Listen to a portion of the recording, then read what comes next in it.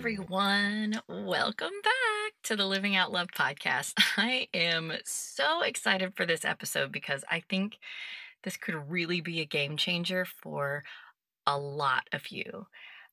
Today, we are talking about conflict and reasons why we should come to love, if not at least appreciate conflict.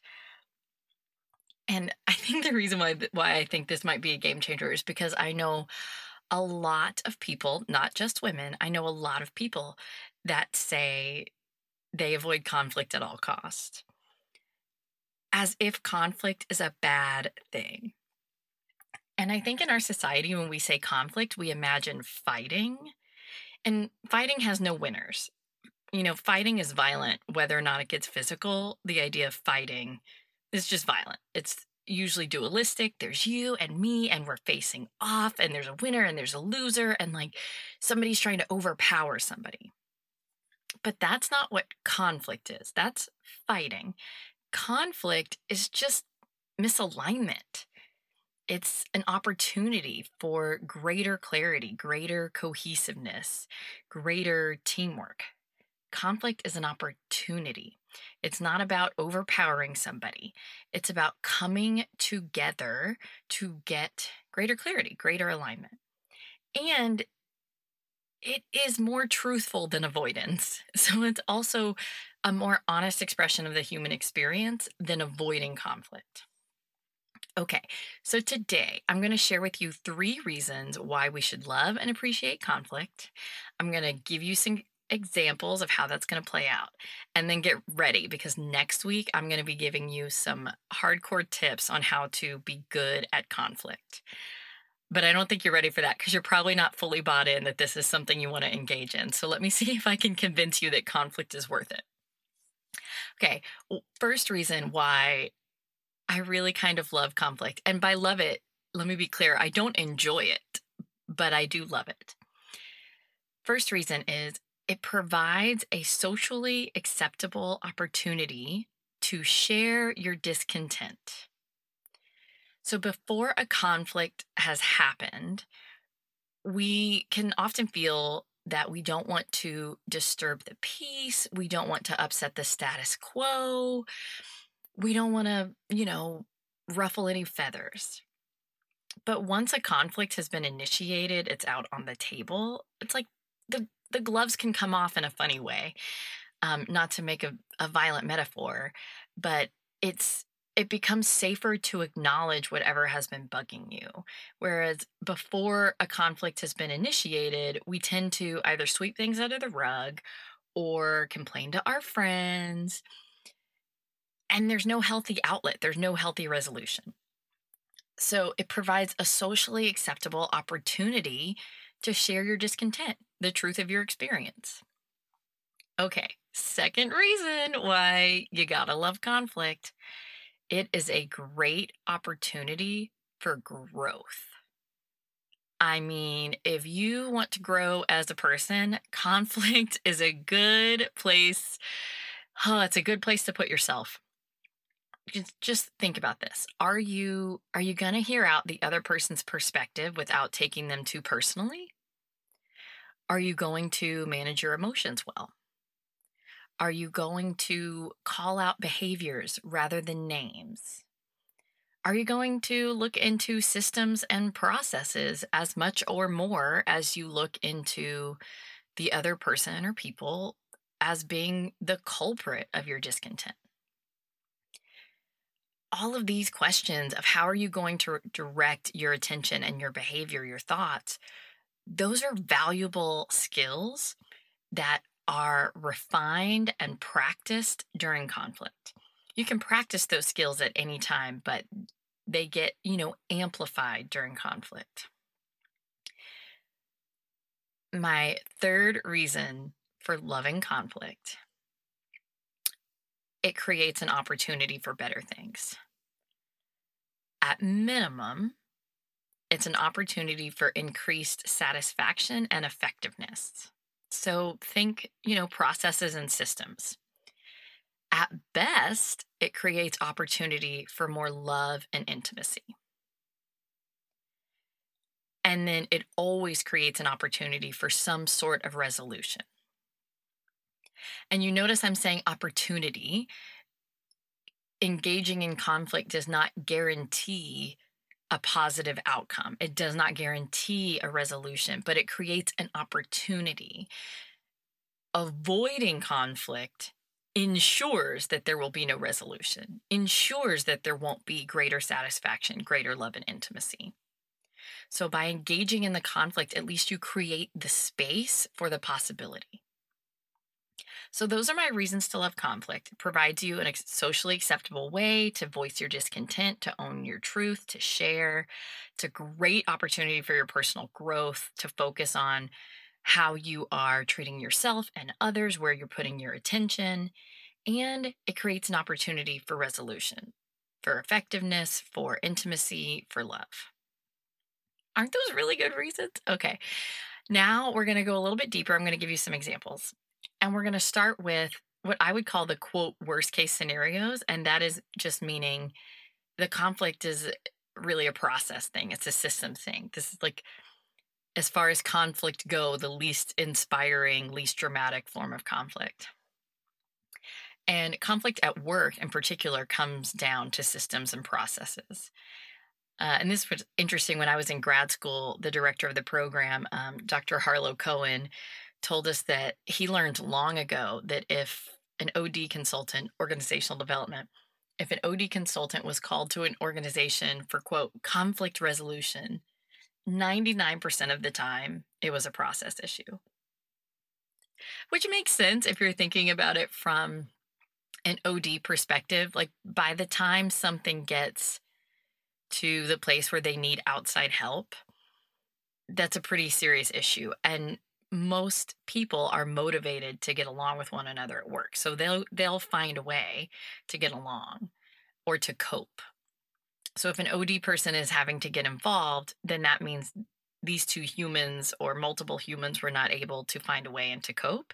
So something else must be going on. It's a process issue. And when we sort out the what and the why behind that process, it's often easy to correct, or simple. It's not it's not as messy as we would like to make it out to be, is what I'll say when we're talking about processes and systems. So, an example, perhaps the reason that I'm upset with someone is because they never reload the paper into the copier machine at work. Whenever it runs out, they always leave it empty. And during our conflict, I learned the why. They were told to always leave it empty. They were told, put in the paper that you need, and then when you're done, make sure it's empty, thereby so that the people behind them could make sure that they were picking out their own paper instead of going by default, preventing paper waste. So now I know that that person was doing what they were told, and what they were told was something different than what I was told. And they weren't being lazy and disrespectful. They were following instructions, and they just happened to get different instructions than I do. So, because I was willing to engage in the conflict and ask, why the heck aren't you filling up the copier machine when you're done with it? I've created this opportunity for clarity. And now this person and we've cleared up this misconception. We can go to the whole workplace and say, okay, what are our standards for refilling the copier paper? Do we want to empty it out every time? Do we want to always refill it? Is this going to be the known default paper, or should we not have a default and do a case by case basis? It created this whole opportunity to look at our systems and processes and create cohesiveness across the organization. And I know that seems like a silly example. I know that it does. But trust me, so much of the conflict that we experience ultimately comes down to communication. And this is true across organizations. When I was a resident advisor in college and there'd be conflicts between roommates, this was true. It ultimately comes down to communication. So by engaging in conflict, we are creating an opportunity for further communication. We are all on the same team. We're all on the same team. Every human on the planet wants to have their needs met. Every human on the planet wants other people to have their needs met. That's a positive assumption, but I'm going to go with it. We're all on the same team. It's not a fight. It's not you versus me. It's we want to come together and figure out how to do this better. That's what conflict is. And when you can sort that stuff out, it's often easy to correct. But you can't fix it if you don't acknowledge it. You could walk around for months always complaining about the guy that doesn't put the paper in the copier machine because that feels better than engaging in conflict. So I'm going to keep going and hopefully you're going to learn to love conflict with me.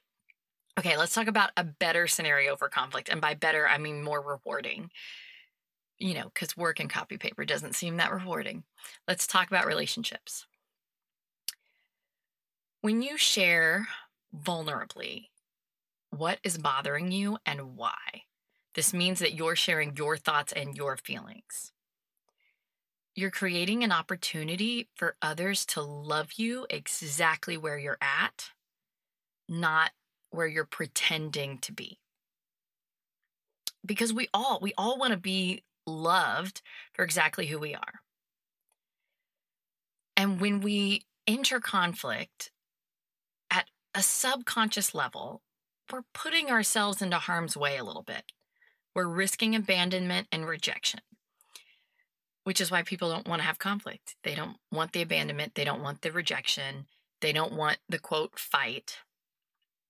But when we do engage in conflict, we are making ourselves vulnerable in a way that creates opportunity for others to sort of enter the arena with us and sort of say, okay, I know you don't feel safe and I know I don't feel safe, but we're going to come into this arena together and we are going to do it safely. We're going to respect each other and we're going to figure this out.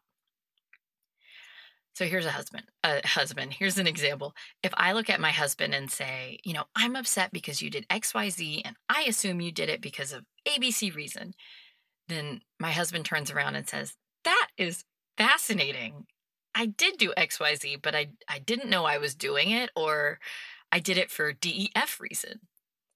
And I swear, guys, this is 99.9% of the conflict between me and my husband is like, I'm upset because you did this, and here's why I think you did it. And him going, I did do that, but that's not why I did it. Okay, so when we have that conversation, he's getting to know me and my brain's patterning better. He's getting to know me better because I'm saying, here's what I'm thinking about this thing that you did.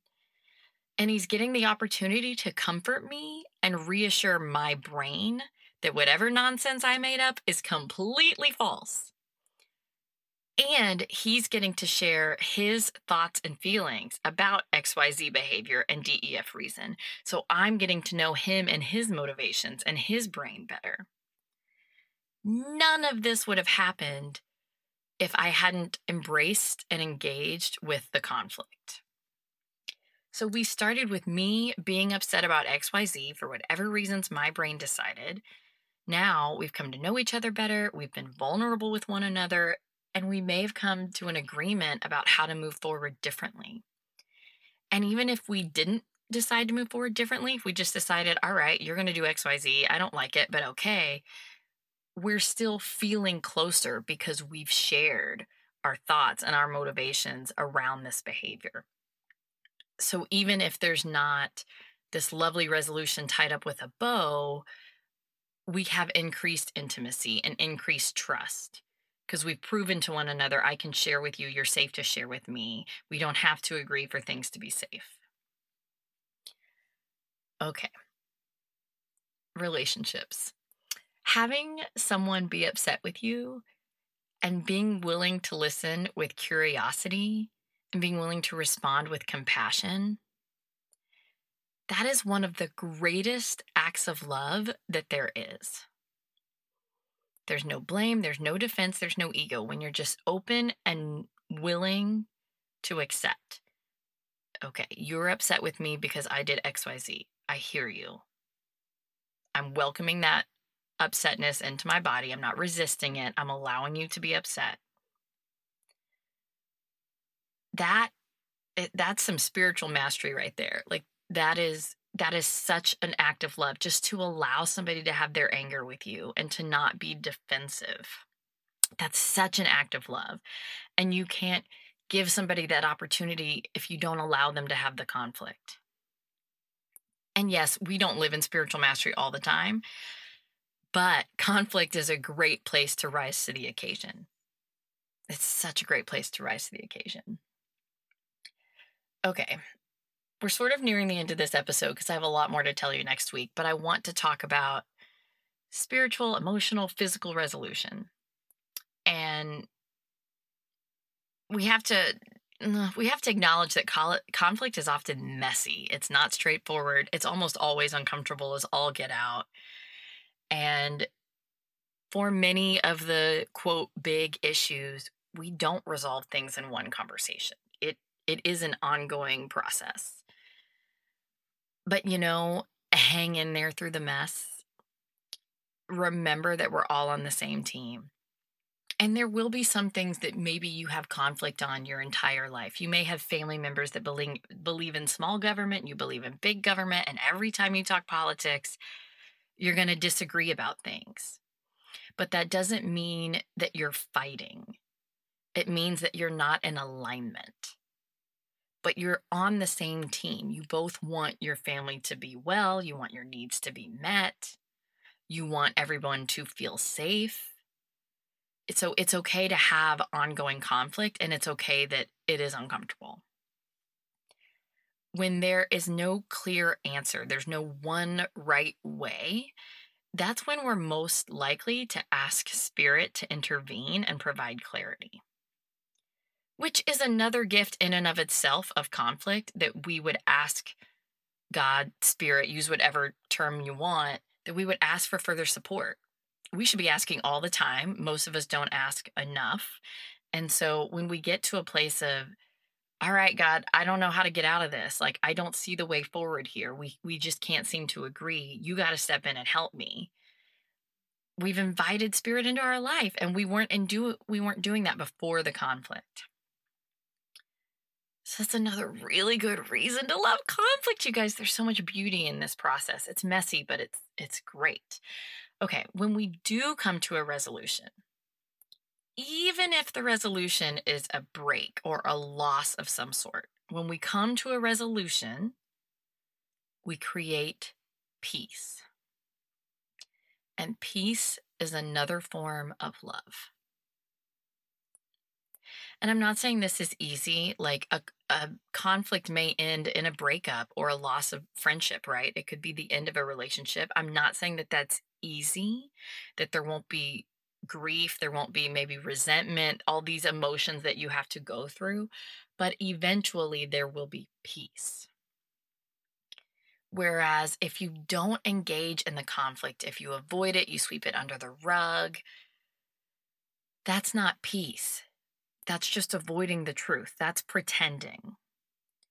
Going through the conflict and coming out the other side will bring you peace, even if it brings heartbreak first. And that's worth it. It's worth going through the conflict to get to the peaceful resolution rather than pretending that things are hunky dory. And most of the time, conflict does not lead to endings. It leads to changes or to new beginnings. Not every conflict's going to end a relationship. Most won't. Not every conflict is going to end in someone losing their job.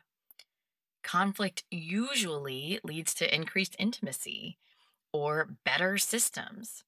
And even at work, your ability to engage in conflict vulnerably shows bravery, and it sets an example. It sets the example of, I'm willing to go through this process because I believe in our ability to improve things. It's a leadership trait. Being willing to go through the process of conflict in order to make things better shows you are a person dedicated to the highest good for you, for others, for the clients, for the organization at large. It shows you have the resilience and the vision to go through the process to get to better things. It makes you a responsible steward of whoever and whatever it is that you are responsible for. it's leadership. Conflict is a growth opportunity for you, for your relationships, for systems, for others. Don't miss out on the opportunity. Can you see why we should be engaging in conflict more often? Can you see like the the diamond beneath all the rough? Can you see it? It's going to provide you an opportunity to share your discontent.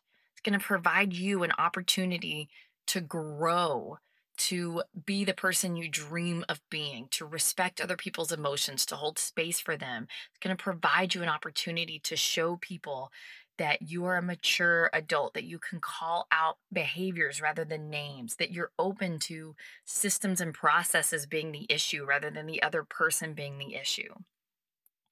And it gives you the opportunity for increased intimacy, whether that is in your loving relationships, your familial relationships, your work relationships. It's a bonding opportunity. Okay.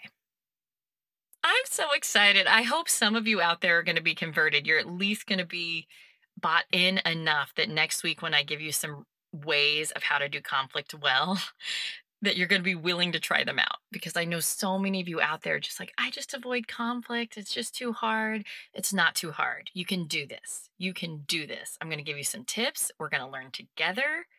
You can do this. And I promise you, it is worth it. It's worth not pretending. You can do it safely. It is not fighting. We don't live in a dualistic world.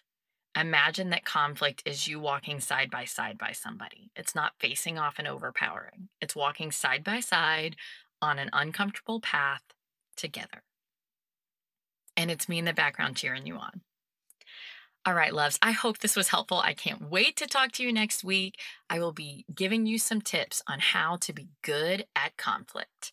Have a wonderful week. Bye.